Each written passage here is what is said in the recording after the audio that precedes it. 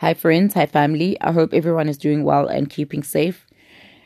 So today we're going to talk about what the Holy Spirit has downloaded in my spirit, and I think a lot of people can probably draw from this, right? Because certainly, I think in my life it's relevant, and I think it's relevant in many people's lives. I guess in terms of having to use our mouths as weapon to change our situations and positions. So the topic then for today's message will be what do you see?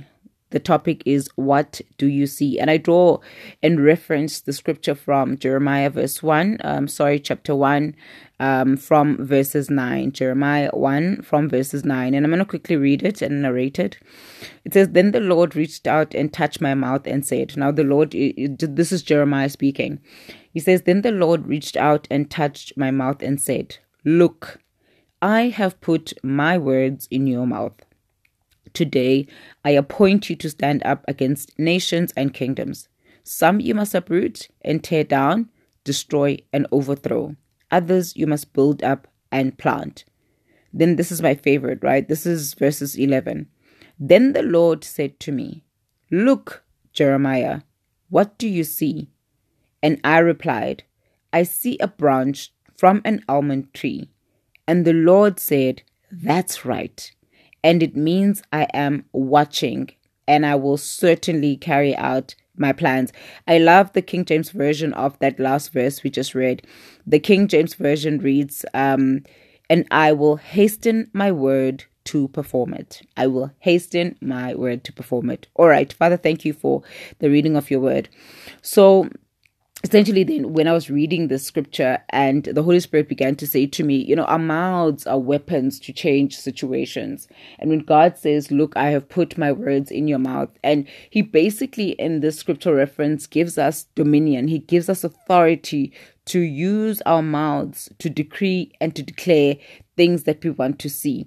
But what he also does is that he tells us there are things in our lives that we harvest, and these are negative things that we harvest, but we've never planted. And I'm just going to give an example. I mean, I have green fingers. I love gardening, and I know exactly what it is that I put in my garden. So if I get something that I didn't plant, of course, I'm going to be alarmed. And 9 times out of 10, I'm probably going to uproot it because it's not anything that I expected. It's not produce, from what I planted that I probably then expect. But essentially, there are things happening in our lives that we didn't sign up for, that we didn't pray for, that we actually harvest. And I'm talking about negative things now because we need to differentiate, right? There are things that we harvest that we didn't plant, and that's merely grace, right? That's favor from God. And these are good things. But then there are things that are so abnormal, right? They're so obscure in our lives that happen. And sometimes as people, we sit back and we don't do anything about those things, and we think it's part of normality for our lives, but it's actually not. I mean, I think it's important for us to do a self-examination and a self-assessment to look at our lives in relation to, the purpose of God for our lives. I mean, there are things where you sit down, you reflect and do a stock take of your life and look at the areas that are not necessarily doing well in your life, that are so alienated to what God is trying to do. Your responsibility is to stand up, right? And do exactly what God says to Jeremiah. You need to uproot some of those things from your life. You need to demystify, you need to cancel, you need to bring to no effect. You need to veto all of those things and take them out, right? Because they're not part of God's plan for your life. And I promise you, the authority that God has given us to remove things that are not supposed to be there in our lives is so immense, it's so intense. And sometimes we don't understand the power that we carry of this dominion, because the Bible says in the book of Isaiah, "You shall decree a thing and it shall be established." It is so true that our mouths are weapons, that change situations, that change atmospheres. So I love the scripture because it talks about the power that we carry in our mouths, right?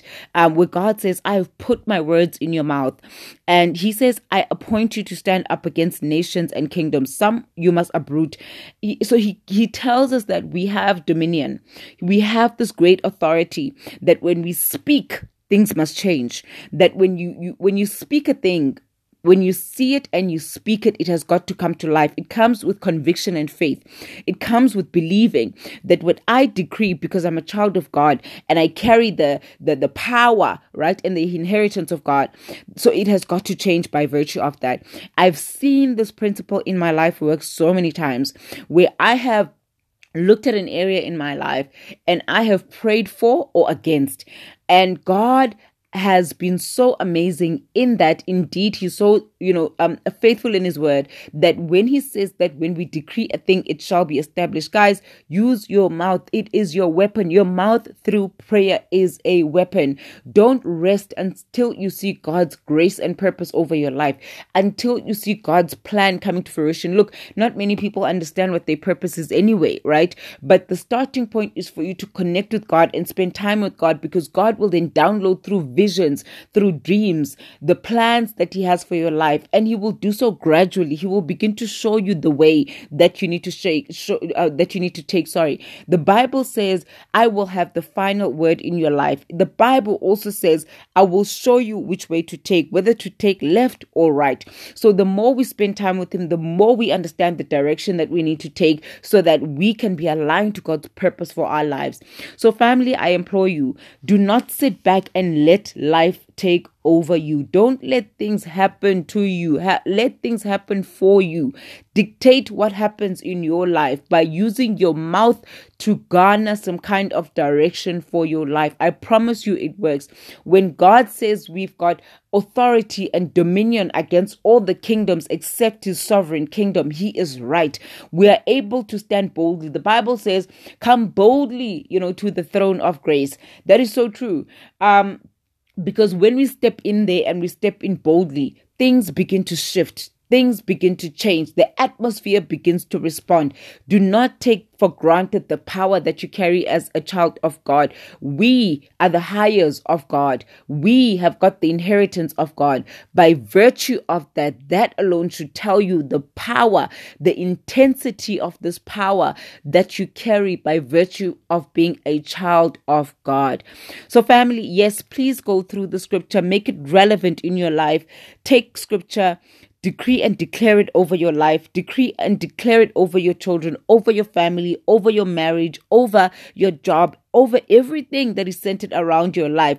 If there are things that are happening against you, begin to speak against those things, veto them, right? Cancel them, destroy them by using your mouth. Your mouth carries a lot of things. Your mouth carries power. I love the scripture. It says, "O great mountain, who art thou? Against Zerubbabel, you will be made plain." I love that scripture because it talks to mountains in our lives. It talks to altars in our lives. And I'm talking about negative mountains and altars that stand against us. So, who art thou? Against Zerubbabel, you shall be leveled, you shall be made plain. Use your mouth to level mountains that are against you. Use your mouth to destroy any mountain, any altar of delay, altars of stagnation, altars of destruction, altars that seek, to destroy you and be against the destiny that God has over your life. So family, yes, I hope you'll mull over this word. It certainly, has given me a revelation and it will help me, but I understand the power of declaring. I understand the power of using our dominion and through faith, to speak the things that we want to see, to life. And then, of course, then uprooting those things that are not in line with God's purpose for your life. Stay blessed. And I hope that you will continue to mull over this word.